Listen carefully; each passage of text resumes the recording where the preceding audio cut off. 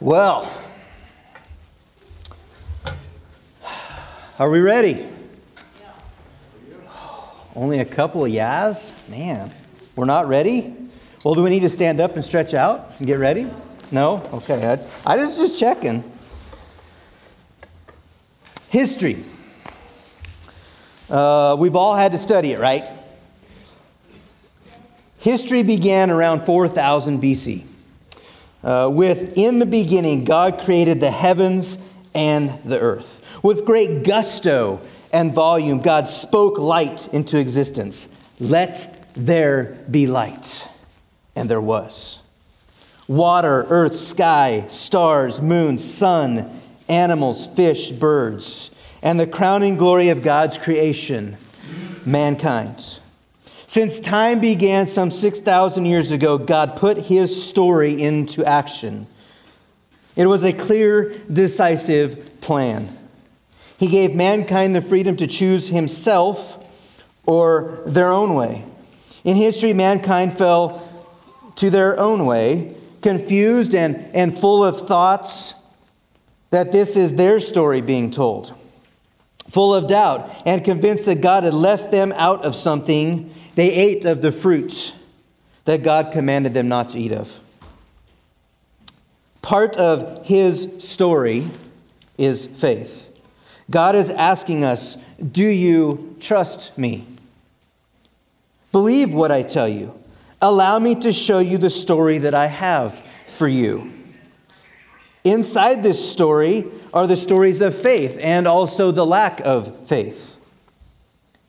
And really, that is where sin begins. A lack of faith in the one that created you and has shown you the right way to live. A lack of faith that his story is the right story, and that all other stories are made up to distract us from God. Inside of his story is your story and my story.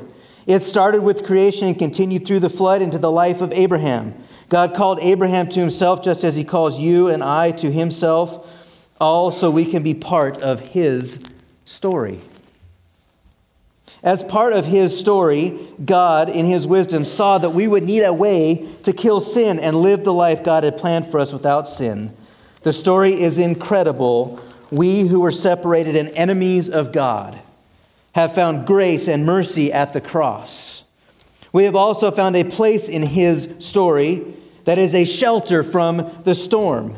A place that, if utilized, puts us right in the palm of the one that gave us life to begin with. A life that is filled with abundance. A story that is seen in Numbers has huge benefits if we trust God in his story. So I'd like to read with you Numbers 13, 21 through 29. And this is what it says. So they went up and explored the land from the desert of Zin as far as Rehob, toward Lebo-Hamath. And they went up from the Negev and came to Hebron, where Ahiman, Shishai, and Talmai, the descendants of Anak, lived. Hebron had been built 7 years before Zon in Egypt. When they reached the valley of Eshcol, they cut off a branch wearing a single cluster of grapes. 2 of them carried it on a pole between them, along with some pomegranates and figs. That place was called the Valley of Eshcol, because of the cluster of grapes the Israelites cut off there. At the end of 40 days, they returned from exploring the land. They came back to Moses and Aaron and the whole Israelite community at Kadesh in the desert of Paran. There they reported to them, and to the whole assembly they showed them the fruit of the land. They gave Moses this account. We went into the land to which you sent us, and it does flow with milk and honey. Here is its fruit. But the people who live there are powerful, and the cities are fortified and very large. We even saw descendants of Anak there. The Amalekites live in the Negev, the Hittites, the Jebusites, the Amorites live in the hill country, and the Canaanites live there near the sea along the Jordan. Imagine. I mean, we go to the store and get grapes, right? We get grapes. I mean, this was a cluster of grapes that had to be carried on a pole between 2 guys. Those had to have been like monster grapes, right? A land flowing with milk and honey, literally. But those in the land are huge. That's what these men said, all but two of them. In fact, it goes on later in Numbers to say we look like grasshoppers in our own eyes compared to them. In fact, in their eyes, we looked like grasshoppers too. Doubt. Doubt. Since the Garden of Eden in Genesis 3, the enemy has been trying to place doubt in our minds that what God says is right is right. History is filled with doubt by humanity towards God, straight from the Garden of Eden in Genesis 3, clear through into the New Testament with Zechariah, which is your first point this morning, or our first point. Zechariah, would you turn with me to Luke chapter 1? We're going to study 3 lives this morning, actually 4. We're going to study Zechariah and Elizabeth, John the Baptist, and you. Those are the lives we're going to look at as we look at your story in his story, or my story in his story.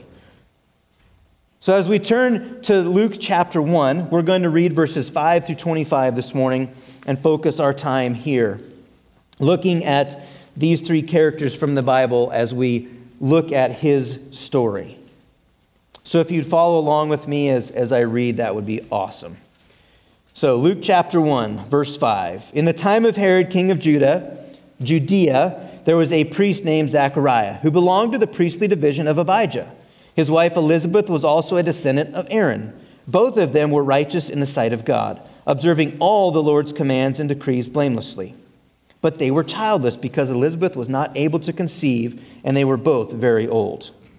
Once, when Zechariah's division was on duty and he was serving as priest before God, he was chosen by lot, according to the custom of the priesthood, to go into the temple of the Lord and burn incense.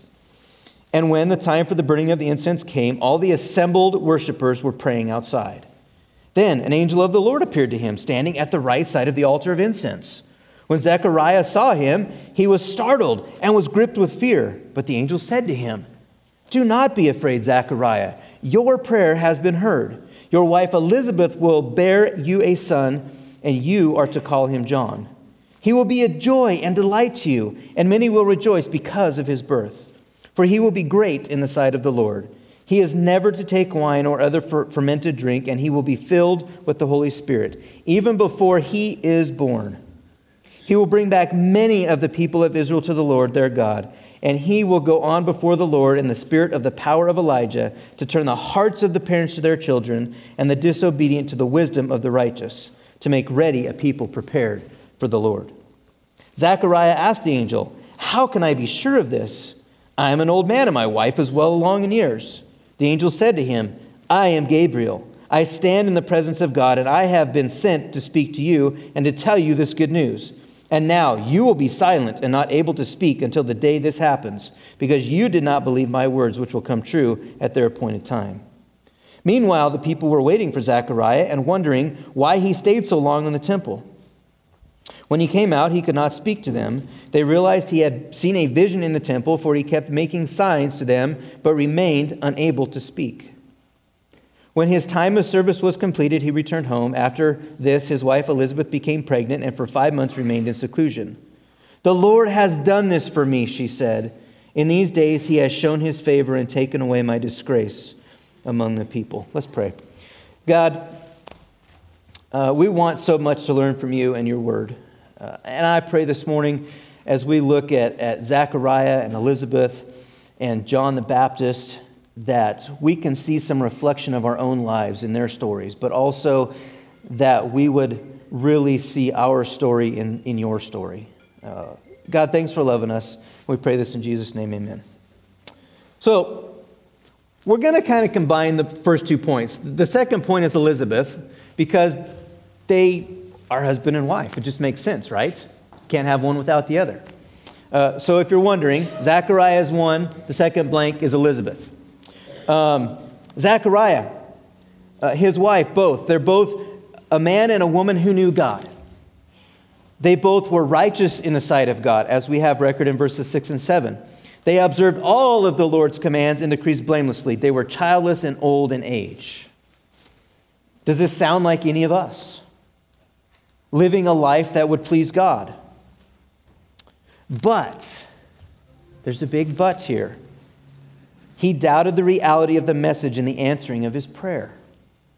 Does that sound like any of us? It often sounds like me. I pray and ask God for specific things, and then I doubt whether He will provide or that He has provided. I don't think that's just me.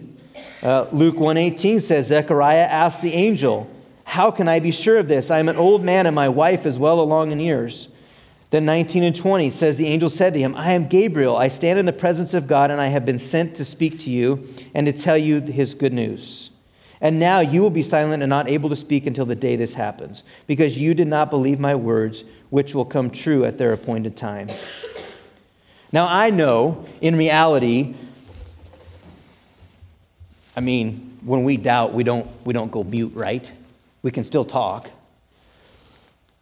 But honestly, can you say that you have the fullest blessing that you have in life? Because my guess is that John missed out on a little bit of blessing by not being able to speak to people and tell him exactly what he saw. It was more of a write it down on a pen and on a pad.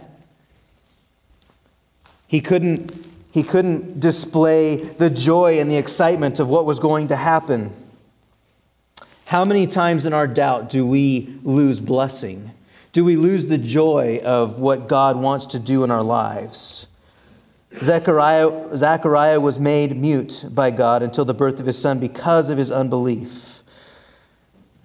You know, I can't say that I've ever seen anybody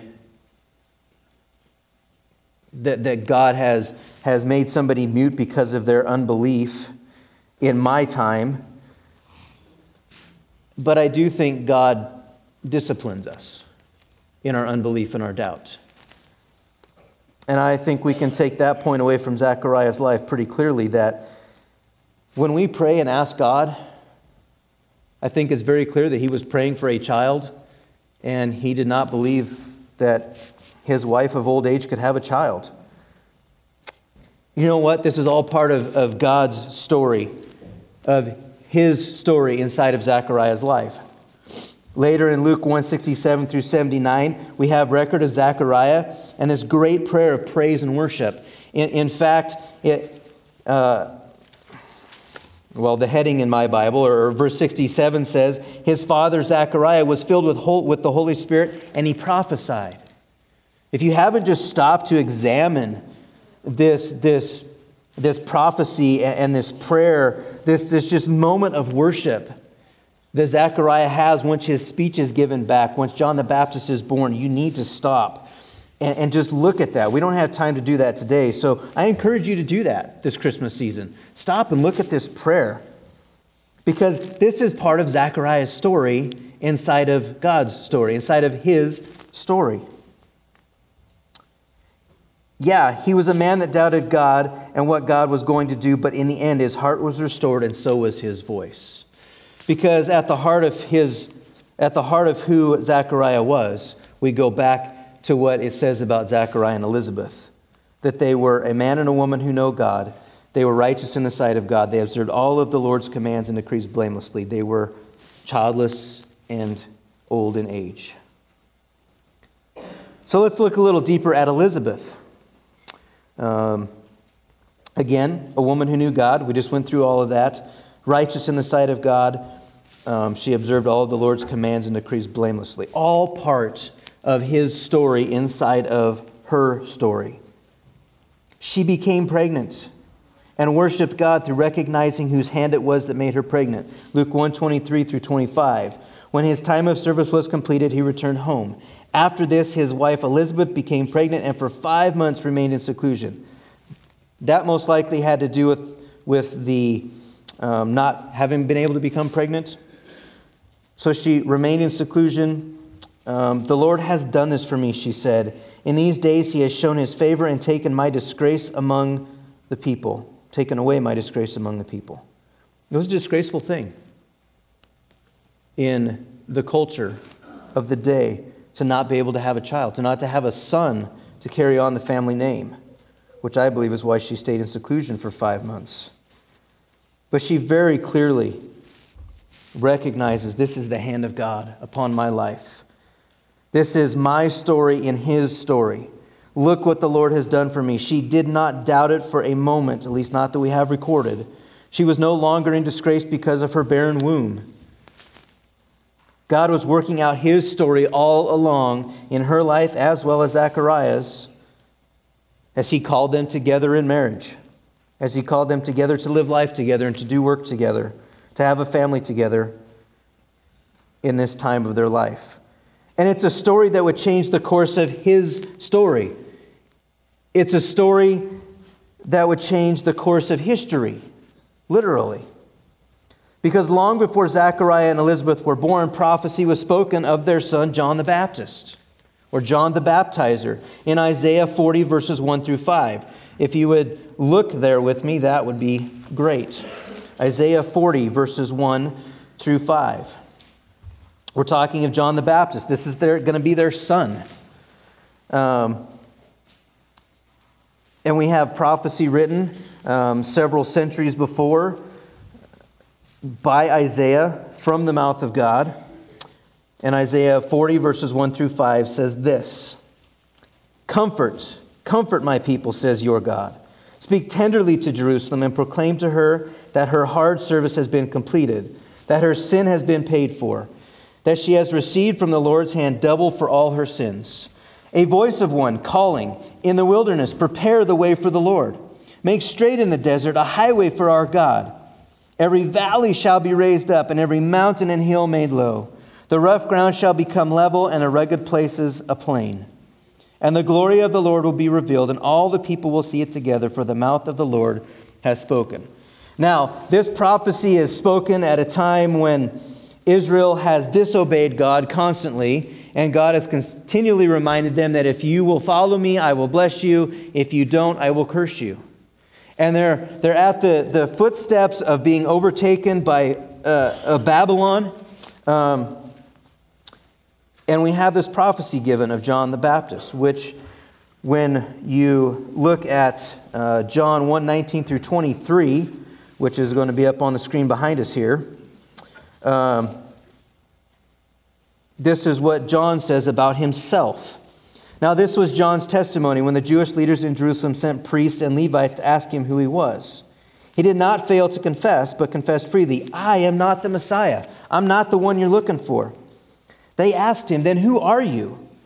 Are you Elijah? He said, I am not. And they said, are you the prophet? He answered, no.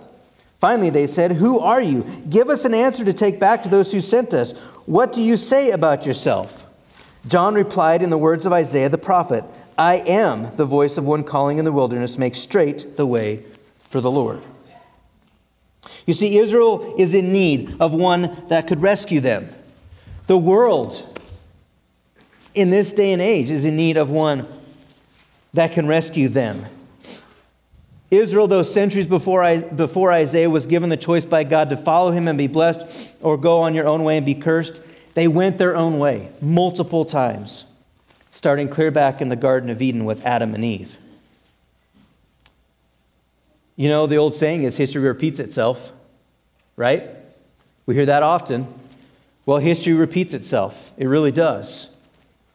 Adam and Eve were the first ones to be deceived by the enemy, having doubt placed in their minds that God was not being truthful and upfront with Adam and Eve. God laid it out there, offering a huge blessing to the Israelites. Mankind looking at it and saying, we like our odds doing it our way. Sin is more appealing than patience and virtue. Of course, the whole thing is kicked off by the powerful persuasion of the enemy, the devil. He hasn't changed his tactics at all. He says the same to us that he did to Adam and Eve. Did God really say? Stop and think about your life for this moment. This moment in history, in his story. How often do you hear those words? Did God really say? But did God really tell you that? Is that really what God's word says? John the Baptist was prophesied about. He's the voice of one calling. John, by definition, the name means the Lord has been gracious. He was the one to prepare the way for the Messiah. the one of whom the angel spoke to his father, saying, he will be a joy and a delight to you, and many will rejoice because of his birth. For he will be great in the sight of the Lord. He is never to take wine or other fermented drink, and he will be filled with the Holy Spirit even before he is born. He will bring back many of the people of Israel to the Lord their God, and he will go on before the Lord in the spirit and power of Elijah, to turn the hearts of the parents to their children and the disobedient to the wisdom of the righteous, to make ready a people prepared for the Lord. See, this is that man. John is that person. Elizabeth and I just lost his name, Zechariah. They are all part of his story to bring about the Messiah. They're all part of the story to bring about.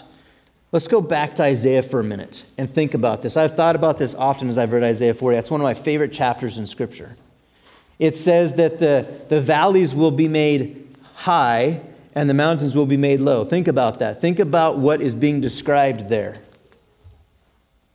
We're talking about flat land. We're talking about everybody being able to see who the Messiah is. Clear the way.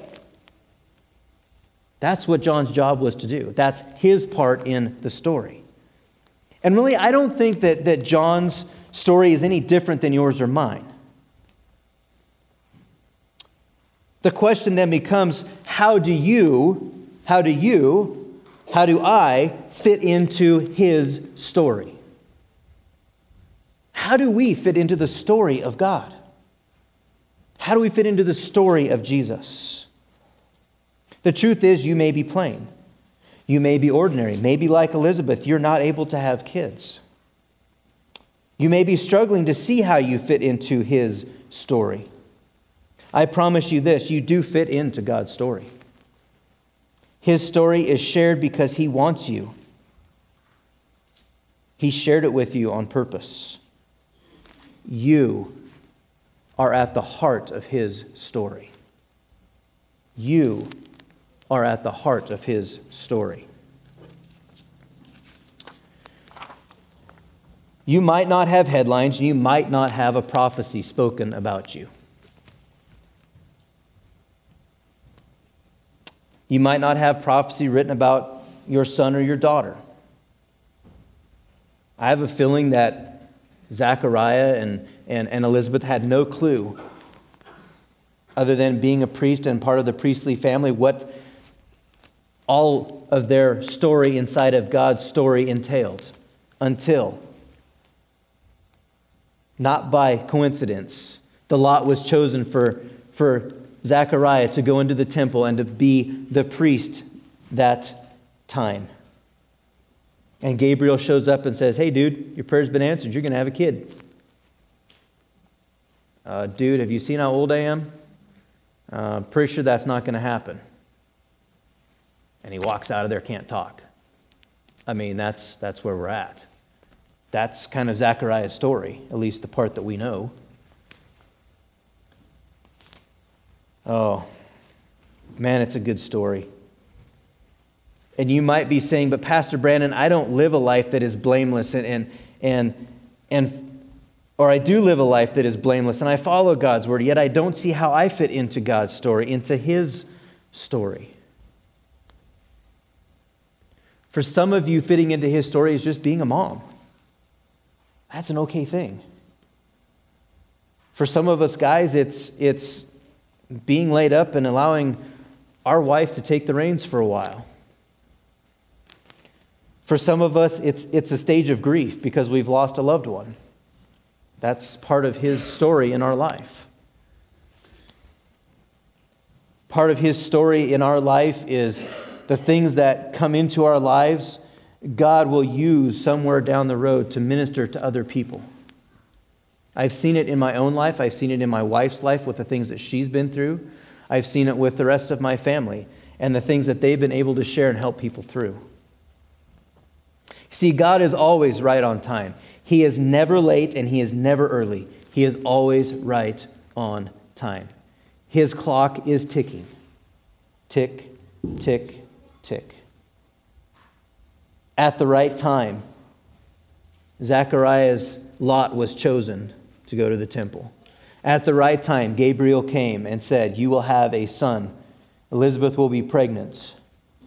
At the right time, at 6 months of pregnancy, Mary found out she was pregnant or going to be pregnant, and she went to see Elizabeth. God's timing is impeccable. He fulfilled the prophecy concerning John the Baptist when the time was right. When, as the author of history, he decided was the right time to pen the story of the Savior of the world, the Savior came. And John the Baptist paved the way. That was his story. Your story is similar. Your story is to pave the way for others to see who Jesus is too. Only instead of pre-Christ, we're post-Christ. We get the awesome opportunity of sharing every single day of our lives with people in and around us as part of his story in history of who Jesus is. That's where our story fits into his story. At this moment in time, he is still penning every one of our stories. The pen is to the paper. He's writing it out. He is not in a hurry, and he's not behind time either. If you're single, old enough to get married, and you're wondering, why do I not have a boyfriend or girlfriend? God is still writing it out. He's not finished with you yet. If you're in your 60s, 70s, and 80s thinking, well, I've raised my kids, now what? God is not done with you yet. Look around at all the youth in this church. Now is your time to be a mentor to the young people in the church. With Awana and helping out in Sunday school, or come hang out one night in youth group with us. Your story is not done just because you're retired. God has so much more planned for you. And if you find yourself somewhere in the middle, not sure about where your story is at, God is right on time with that too. But the question still comes up. Will you trust me? He's asked that since the Garden of Eden. He gave Adam and Eve the command, do not eat of the tree of the knowledge of good and evil, for in that day that you eat of it, you will surely die. Trust me that I know what's best for you, Adam and Eve. Do not eat of that tree. That's the same thing God is asking of you and I. Trust me with your life. Do you trust me that I have a plan for you? Do you trust me that I have your best interest at heart? Do you trust me to bring you the right person to marry? Do you trust me with your life? Philippians 1:6 says this, Paul writing to the Philippian church, says, and I am certain that God, who began the good work within you, will continue his work until it is finally finished on that day when Christ Jesus returns. I am certain of that for this church. For every single person that makes up this church in Lingle, Wyoming. God has started a work in you, and he will be faithful to finish it out. Don't give up. Keep pushing on, keep pushing forward. Because God is working in and through you. Sometimes he works in and through us when we don't even realize he's doing it. And somewhere down the road, somebody will come back to you and say, you remember that time when I talked with you? And you said this, that was huge to me. Or you just wrapped your arm around me. You are a very integral part to his story. In fact, you are his story. That's why Jesus came. That's the reason for the season. That's the reason we're talking about your story and his story. You are the reason he came to this earth as a little baby boy some 2,000 years ago. If you are the only one in existence, he would have done it just for you. Joyce, if you want to go ahead and come up, that'd be great. Because at the end of the day, you, and you at home are the heart of his story. That's why he did what he did. And this morning, as we have communion set up here, you don't need to be a member of this church to partake in this, but communion is a time of remembering his story. I heard it said once, and I think it's really true. Jesus didn't come at Christmas time to be born. He came to die. That's what Christmas is about, is the death of Jesus Christ. And Easter is about his resurrection, because that's coming. Give us about 4 months. The end of March, Jesus will be resurrected from the grave. That's his story. So this morning, as we take the bread and as Jesus did in that Last Supper with his disciples, and he took it and broke it apart and said, "Do this in remembrance of me, as my body is about to be broken for you." And he took the cup and gave it to them, and took the wine and said, "This represents my blood that is shed for you. Do all of this in remembrance of me as often as you do it." That's what we're going to do. So as the gentlemen come forward to hand out communion, we're going to hand out both elements at once. Sit and meditate on how God has placed you in his story and what that means for you. And then, just as you feel ready and are prepared, take part in his story in remembrance. So guys, if you'll come, we'll hand out the bread and the... Oop, dropped one. And Joyce, if you'd go ahead and start playing, that would be great. And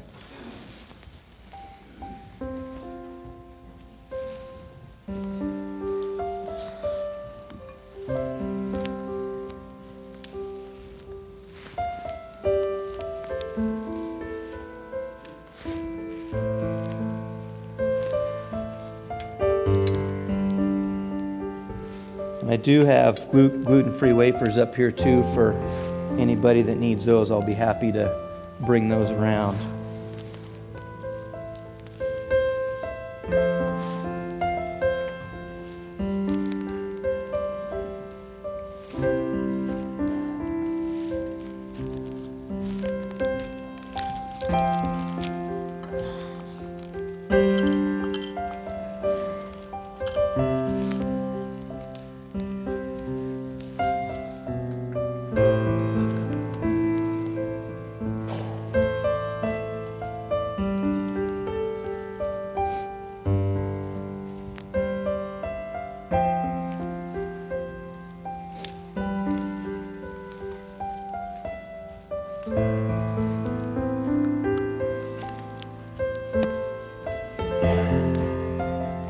Do we have anybody else that needs a gluten-free wafer?